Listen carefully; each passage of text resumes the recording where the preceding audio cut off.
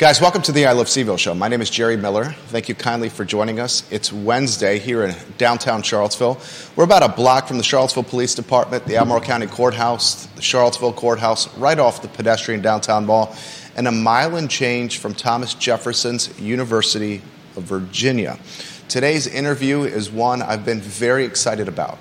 Last week on this program, the I Love Seville show, we highlighted Brad Wilcox, a professor of sociology at the University of Virginia and the director of the National Marriage Project.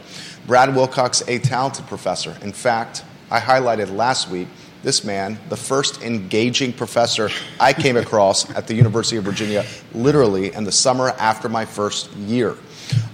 This man doesn't age either. Wait till you see him. We're going to get to his book, and I'll give you the title. It's called Get Married: Why Americans Must Defy the Elites, Forge Strong Families, and Save Civilization.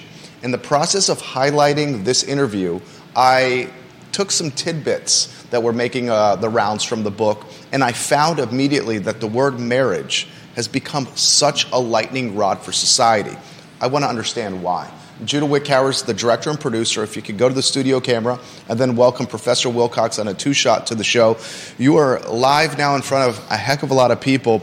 The book is called Get Married: Why Americans Must Defy the Elites, Forge Strong Families, and Save Civilization. Wow, what an impact it's had in such a short period of time. Right.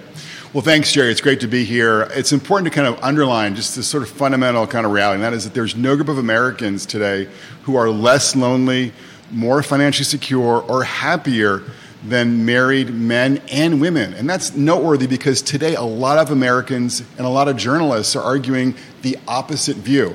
And we're seeing, in my view, kind of unfortunately, that a large number of young women especially think that marriage and motherhood are not leading sort of them down the path to happiness. So my book is designed in part to kind of get the facts out there, and that it is basically that most Americans, including women, are more likely to be flourishing when they're married, including with kids. We'll highlight some of the points that struck me, and then I want to take a deep dive. You've highlighted in the book that marriage is an indicator of wealth, not just wealth, but potentially generational wealth. You've highlighted in the book that children of divorced families, especially boys of divorced families, are more likely to be incarcerated. Right. You've highlighted in the book or mentioned this Midas mindset. And in a recent interview you did with a media outlet, you highlighted that perhaps your prediction, 1 in 3 young adults may never marry because of a Midas mindset that is focused on education, money, building a personal brand, and having a career rather than getting married and having a good family. So much I want to unpack. I'll start with an open-ended question. Yeah. Talk to us about the importance of marriage as it pertains to the American society. So obviously we're literally sitting here almost in the shadow of Thomas Jefferson's Monticello, famous for, among other things, talking about life, liberty, and the pursuit of happiness. But when it comes to life, we're seeing obviously growing deaths of despair. When it comes to liberty, we're seeing millions of Americans having difficulty realizing the American dream, the rags to riches piece of that especially. And when it comes to the pursuit of happiness, I think most importantly, we're seeing happiness rates in America come down. And what the evidence suggests to us, Jerry, is this is not about economic inequality. It's not about failing schools. It's not about race. I mean, those things are all implicated in all of this. But oftentimes the studies tell us the number one factor driving these kinds of negative trends is either family or marriage in particular. So on that last point, pursuit of happiness, new study from Chicago telling us that the most powerful predictor that explains why happiness has been coming down in America is that marriage is also in retreat in America. So we're having more difficulty in realizing that classic Jeffersonian pursuit, the pursuit of happiness, because fewer and fewer of us are managing to put a ring on it and to forge a strong and stable family life today in America. Questions are coming in quickly. Ginny Hu will get to your question here in a matter of moments. She's a double Who of Thomas Jefferson's University. We have the newspaper in Richmond watching the program, the TV station down the road watching the program right now, and we will highlight questions that are coming in very quickly. I have ones of my own before we get to that point. Let's talk about wealth. I'll go open-ended here. Marriage and building wealth and the impact that saying I do and staying married has on a bank account. It's striking here, again, oftentimes, and unfortunately, the media is sort of sending us down the kind of wrong path. There was a story in Bloomberg that kind of ran across my Twitter platform when I was finishing up the book that said, quote, women who stay single and don't have kids are getting richer. Again, from Bloomberg, the financial news service, no less. And kind of the message that came across was that basically marriage was a dead end for women financially. But Jerry, the truth could not be, more the opposite. We see is that women who are married have higher household incomes, and as they approach retirement in their 50s, have about 10 times the assets compared to their never married peers. So there's just no question for ordinary women, of course, ordinary men as well. Getting married and staying married tends to maximize your household income and your assets as you head towards retirement. Questions. Let's get to Ginny's here. She's a double who. She's got a question for you. I would like to know from Professor Wilcox if his research has shown of churches being shut down, how that's impacted families and the views on marriage in general. So we see when it comes to religion and family, Jerry, basically, is that there was kind of a downward tick, obviously, in religious attendance in the wake of COVID. And that's important because one of the things that my book basically underlines is that sort of we're birds of a feather who flock together. And so your family and your friends have a lot to do with how much your marriage rises or falls. So if you're kind of surrounding yourselves with people who are kind of marriage friendly, who are there with you and for you when it comes to your own family life, you're much more likely to be flourishing in your own marriage. And on average, because we know there are exceptions, but on average, people who attend church, temple, synagogue, and the like are more likely to be stably married, happily married, sexually satisfied. And I think the most surprising thing in my new book for adults, from my vantage point, is that now we're seeing that couples who go to church together, a majority of them, about 65%, have sex at least once a week. And by comparison, couples who are not at all church-going have sex less than once a week on average. And this was kind of the most surprising thing to me. So I think there's something about kind of being in a community that values and honors marriage and family is conducive to a better marriage and even maybe a better, surprisingly enough, sex life. Comments are coming in very quickly. Kevin Yancey in Waynesboro, we'll get to your comments. I got questions from Virginia Beach, the Outer Banks, Palm Beach, Naples, Florida on the docket. We'll get to them in a matter of moments. First, a few more from me. I found when promoting that you were going to be on the show today, the response was almost mixed when it came to the word marriage. Sure, totally. It's turned into such a lightning rod. Offer some perspective with your research of why it's become a lightning rod. From our standpoint, it would seem how it's being portrayed, conveyed by not just national media, but perhaps by folks that we look up to, Hollywood, athletes, celebrities, politicians. Yeah, so I think, the tragic reality today, Jerry, is that marriage has become sort of coded as like conservative or religious. And we get why that's the case to some extent.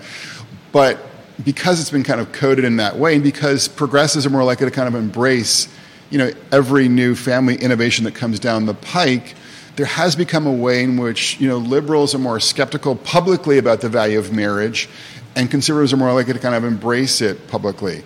And so that is part and parcel of why marriage has become more of a polarizing issue and why a lot of people are reluctant to kind of talk about marriage in public life. And one of the things that I highlighted in the Atlantic last week was that, unfortunately, from my perspective, many elites, whether it's, public school superintendents or university presidents or, Hollywood, bigwigs or journalists who may themselves be benefiting from strong and stable marriages are reluctant to talk about marriage in their positions of influence. They're reluctant to have like a curriculum in their public high school about maybe the benefits of marriage.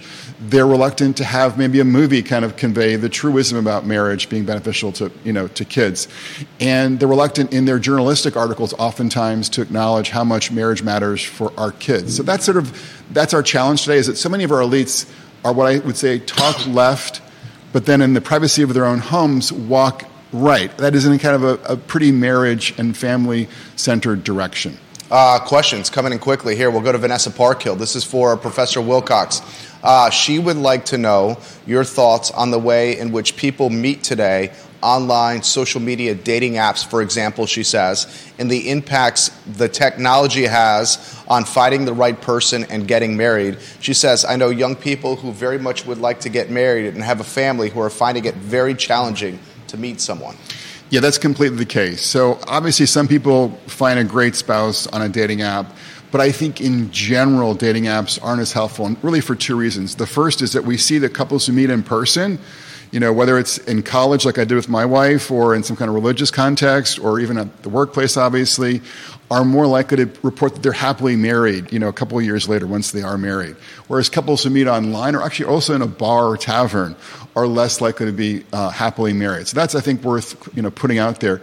But more, I think, importantly, what we're seeing with dating apps is sort of like the most attractive people in terms of just those surface set of qualities, in terms of things like the resume and the looks, are the ones that tend to be advantaged by dating apps. And a lot of other people are disadvantaged by dating apps. And that can lead to a sense of, dissatisfaction and an inability to meet people who'd be good, spouses for them down the road. So that's, I think, in brief, some of the challenges that we see with dating apps today. UVA graduate from 2016, it looks like, from Irvine, watching in Irvine, California right now. Jonathan, he says, for Professor Wilcox, is there a correlation with students that graduated from a private school versus a public school and how they view marriage? Well, I have done research actually showing that young adults who've come from private schools are more likely to get married and stay married and have kids in marriage. Wasn't able to look at kind of the cultural piece exactly in terms of their attitudes, but there does seem to be certainly a correlation between coming from a private school and being more likely. It could be a Catholic school, it could be a religious school, it could be a private independent school of some stripe, and being more likely, again, to succeed when it comes to marriage and family down the road. This one's coming from Nashville, where there's a lot of viewers of our content here, a lot of Virginia graduates in Nashville. For Professor Wilcox, he highlights the incarceration when it comes to children of divorce, and Jerry highlighted in particular boys. Please unpack that for us. So I mentioned kind of the most striking finding for me for adults, I think, in the book. When it comes to kids, the thing that really struck me the most was a finding about boys. And we find in the research, for the book, is that boys or young men who are coming from non-intact families where typically the dad is absent from the home are more likely to spend some time in jail or in prison than they are to graduate from college. I mean, just really pretty striking, pattern there. And by contrast, boys who are being raised in an intact family with their parents they're with them and for them at home are about 4 times more likely to graduate from college than they are to be incarcerated at some point. So it just kind of underlines for us how, typically kids and boys in some ways in particular benefit from having, their own parents, their own married parents in the home front. Now, I want to also acknowledge I was raised by a single mom, and obviously many people who are raised in different kinds of families flourish. We know obviously Jeff Bezos, we know Barack Obama, were not raised in intact families, and obviously professionally at least did super well. So you're talking about averages here, and it's just the point is that on average, kids are more likely to flourish when they have the benefit of a married mom and dad in their corner. We were talking off air before the show started of the impact COVID and the pandemic had on real estate values. Dramatic impact on real estate values. I'm curious of how COVID, the pandemic, lockdown, more screen time had an impact on marriage, viewing marriage, getting out and meeting people, and I don't know, perhaps a population decline, right. A birthing decline?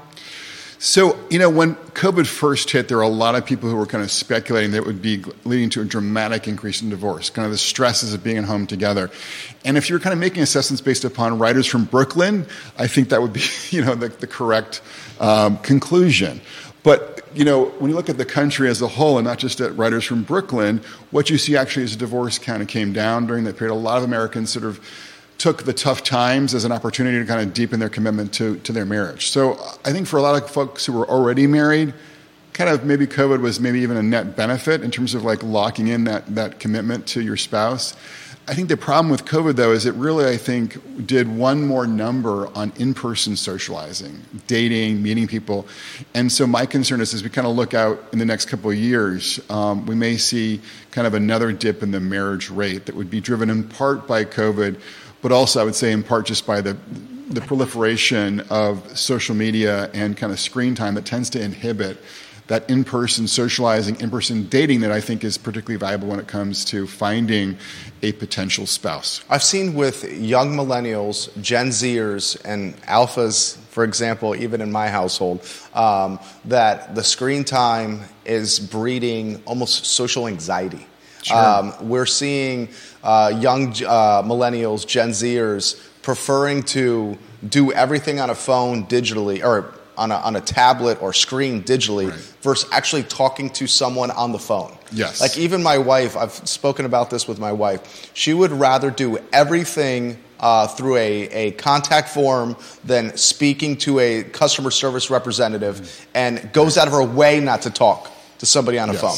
Can we talk about social anxiety and the collateral damage of screen time and how it applies to marriage? Yeah, so what we see, obviously, in general, is that a lot of young adults today, and a lot of middle-aged adults today, are spending, including me, too much time on our screens. And that does tend to inhibit those social skills, those social opportunities to kind of be with people. And as tough as it can be to kind of interact in person at times, we know that we're social animals, as Aristotle said, and we're more likely to flourish when we have opportunities to be with other people in person. So this is kind of the downside to all this. It's also the case, too, that when you see people kind of posting, pictures and text that kind of illustrate they're living their best life online, it can kind of lead to envy, a sense of, fear of missing out, I'm not measuring up, and that can fuel anxiety and depression as well. So there's just a way in which a lot of our screen time, a lot of our social media isn't very good for us emotionally, and I think also tends to have a negative effect on our marriages. And we have seen and worked on these super family studies that couples who spend more time on their devices, on their screens, and on social media are less likely to be flourishing in their marriages. So I think we just have to continue to work at kind of keeping those in-person interactions up. And when we get home, kind of trying to work on putting our devices like in a corner box that might be a charging box in the kitchen, and kind of letting them sit there. That's, I think, the challenge for us and for our kids as well. When I get home, that's going to be the first thing my wife says. Your guest said this. Do it, Jerry, because I fall victim of that almost every night. Katie Pearl, watching the program, she said, I met my husband on a Catholic dating app. I think a faith-based app might make a better online match because values are aligned. Then she says, on a side note, Brad's wife is a legend in the Catholic mom community. She also says, I also think the work that Brad is doing is extremely important, and we're grateful that he is doing it. Well, I thank you for those comments, and I would just sort of say, yeah, on the dating apps, if that's kind of the option for you, I would definitely look for an app that kind of basically fits your values. And religious apps can be one way to do that. There's also actually a UVA graduate has got a new app out called Keeper. And unlike Tinder, Keeper is aimed at people who are looking for finding lifelong love, especially marriage. So it's obviously much more geared towards making those longer-term matches, which are the ones that I'm really obviously about. Brian's watching the program. I love this comment. Jerry, you talked about this book last week, and I have since ordered it. I have some questions for your guests. He says there's 4 groups: Asians, faithful, strivers, and conservatives who have built strong, stable marriages by defying the me-first attitude. Can you ask your guest about this? So I think a lot of people who are kind of following the marriage story recognize that class is important in American life, and that folks who are better educated, more affluent, are more likely today to get married and stay married. What people don't realize, there's also a cultural story playing out here. And again, Asian Americans, religious Americans, and conservative Americans in their own ways are more likely today to be getting married, and either to be stably married or happily married. And that's in part because they're more likely to embrace virtues of commitment, things like fidelity, instead of seeing marriage as a lifelong commitment.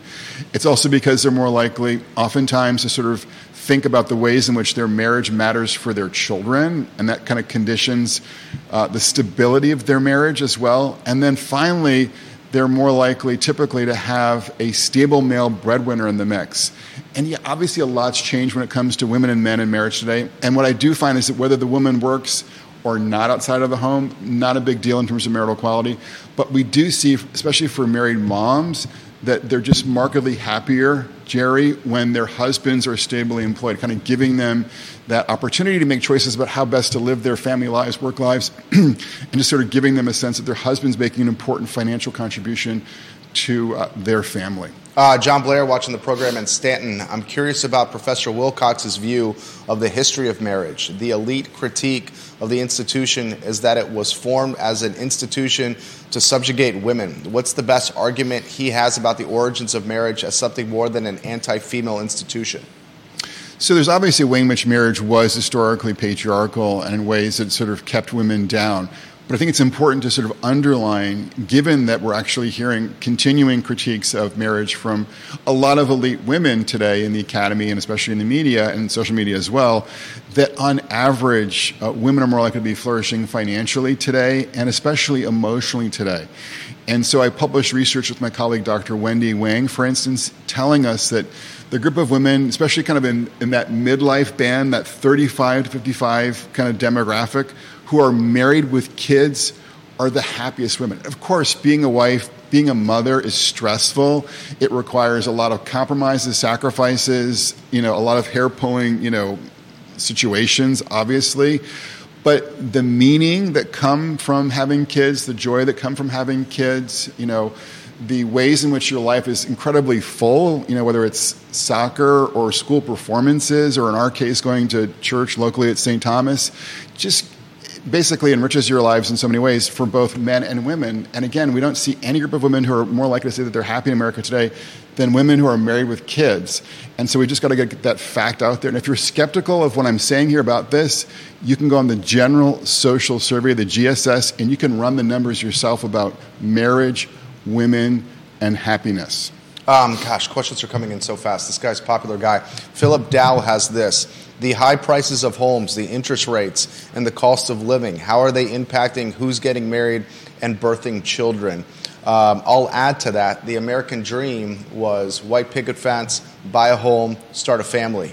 Are we seeing the prohibitive nature of cost of living, interest rates, and home values keeping the American dream from becoming a reality and marriage and children perhaps being impacted? Yeah, I certainly am concerned about kind of what's happening with interest rates and what's happening with house prices, because we do know that kind of the price of homes is one of the factors that kind of conditions people's thinking about marriage, especially about having kids. And so if people can't kind of access more readily, more easily access, to a decent home of their own, I think they're more likely to hesitate about both putting a ring on and especially about having, one or more kids. So that's certainly from a policy perspective, I think one of our big challenges. How do we figure out ways to increase the supply of affordable housing and just make it easier for ordinary Americans to purchase preferably a single family of their home? And that means, among other things, kind of reducing regulations and also decreasing lot size and giving people more flexibility in terms of things like, adding an in-law apartment, just to kind of maximize options for, friends and kin who might want to live, with you and help you raise your kids as well. Truly a Renaissance man, pontificating on zoning, ADUs, and parcel sizes. Brad Wilcox, crushing it right now. Judah Wickower, our director and producer, has a question for Professor Wilcox. So Philip Dowell asked one of the questions I was very curious about, and I appreciate your answer. Between 2006 and 2020, the perception in younger people that marriage is vitally important has dropped something like 20%. Right. Is that from a variety of different factors? Right. And how do we change perceptions in that group of people so that they don't see it as something that's that's a throwaway? Great question. So we have seen kind of marriage's relative value eroding in recent decades, and a lot of young adults are putting a priority on what I call the Midas mindset. That is this idea that what really matters in life is, a good education, more money, my own brand, me, and then especially like the perfect career.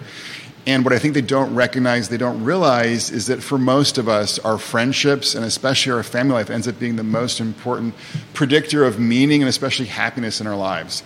And so I'm just trying to encourage young adults to kind of refocus away from this Midas mindset and to understand and appreciate that kind of getting married, staying married, investing in your wife, your husband, your kids is for most of us the best sort of path to realizing that classic Jeffersonian pursuit, and that's of course the pursuit of happiness. Are the young adults that you have obvious influence over, are they receptive to that? Yeah. Across the course of a class at UVA, yes. They come in oftentimes, and I talk about this in my new book about a student whose name is Holly, recent graduate of UVA. She kind of this focus really more on education and work on her personal brand rather than investing in love and marriage. And of course, also in her part, I think part of the story there was her parents had gotten divorced. So that kind of, I think, conditioned her faith in love and marriage. We have to kind of acknowledge that as a challenge for our young adults as well. And so my book is designed in part to not just to kind of underline how much marriage matters for young adults and middle-aged adults especially, but also kind of give some people some hints about how they can steer clear of divorce court and have reasonably happy marriages most of the time. Ginny, the financial component has definitely affected our eldest child's thoughts on marriage and children. She said she just ordered your book, and it sounds like she needs to get a copy for her oldest daughter as well.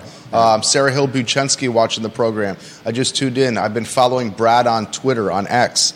Important and brave work from Professor Wilcox, she says. Thank you. Put in perspective what she means by brave work. I mean, there has been some naysayers on social that have... You know what I like about you is you're not afraid to spar on Twitter. I really appreciate that. Yeah, over the years, I've gotten a lot of hits from the left, Jerry, and that's sort of, I think, to be understood given what I've said before. But now I'm getting hits from the online right, the red pill right. Pearl Davis and I just last night were going at it about whether or not marriage is a death sentence for men. That's sort of her term. And she thinks because, men often face a risk of unwanted divorce, and then some of those guys, it turns out actually a very small number of those guys end up committing suicide, that marriage is a death sentence. What she doesn't recognize and realize is that for most men today, they're not going to end up divorced. The divorce rate is well below 1 in 2 today. And it's also the case, too, that suicide is still quite rare, even for guys who've gotten divorced. So a lot of her kind of naysaying about marriage is not on the mark. But again, there are folks now on the left and the right who are kind of hitting me and hitting marriage because they have one beef or another with this classic institution. I felt it myself. I totally see that. Jason Howard, watching the program, thank you for hosting this interview. As a fellow married Catholic, it's great to see someone promoting the value of marriage and a stable family unit in 2024. Legacy media never seems to explore this at all. Carly Wagner, huge fact there, what he's saying. Women married with kids are most likely to be happy. It makes my heart break to hear so many young women swear off having kids under the false belief that kids ruin their lives. My life honestly meant nothing until I became a mom. Don't get me wrong, I was obviously successful in terms of careers, but the second my firstborn was placed on my tummy, my entire perspective on all aspects of life instantly changed in such profound ways. I would 100% walk away from my career, from my kids and marriage every single time. Thank you, Brad, for rebranding marriage. You are the best hope for saving the next generation. Wow. That could be a way to close. He does have a hard stop at 1 o'clock. What do you make of that? Are you rebranding marriage? That's the plan, Jerry. Yeah, that's the plan. Give me a little more on that. Rebranding marriage, the effort of that. Yeah, I think marriage has gotten kind of a bad reputation in recent years, and it's just important for us to realize people think that kind of taking a path away from marriage and family is the path to prosperity and happiness. But what we see in the data, Jerry, is the path to prosperity and happiness runs through marriage and family, not away from it. Fantastic. Ladies and gentlemen, we do have a hard stop at 1 o'clock. I see roughly 60 to 70 questions or comments we're not going to get to. Thank you to Brad Wilcox for joining us. I will maybe reach out to you to see if we can get you back on the program. It'd be great. Yeah. His book is absolutely fantastic. It's flying off the digital shelf. It's called Get Married: Why Americans Must Defy the Elites, Forge Strong Families, and Save Civilization. Thank you kindly for joining us on the I Love CVille show on a Wednesday. We're back in the saddle tomorrow at 12:30 p.m. Take care. Thanks, Jerry. Awesome. He's going to tell us when the mics and cameras are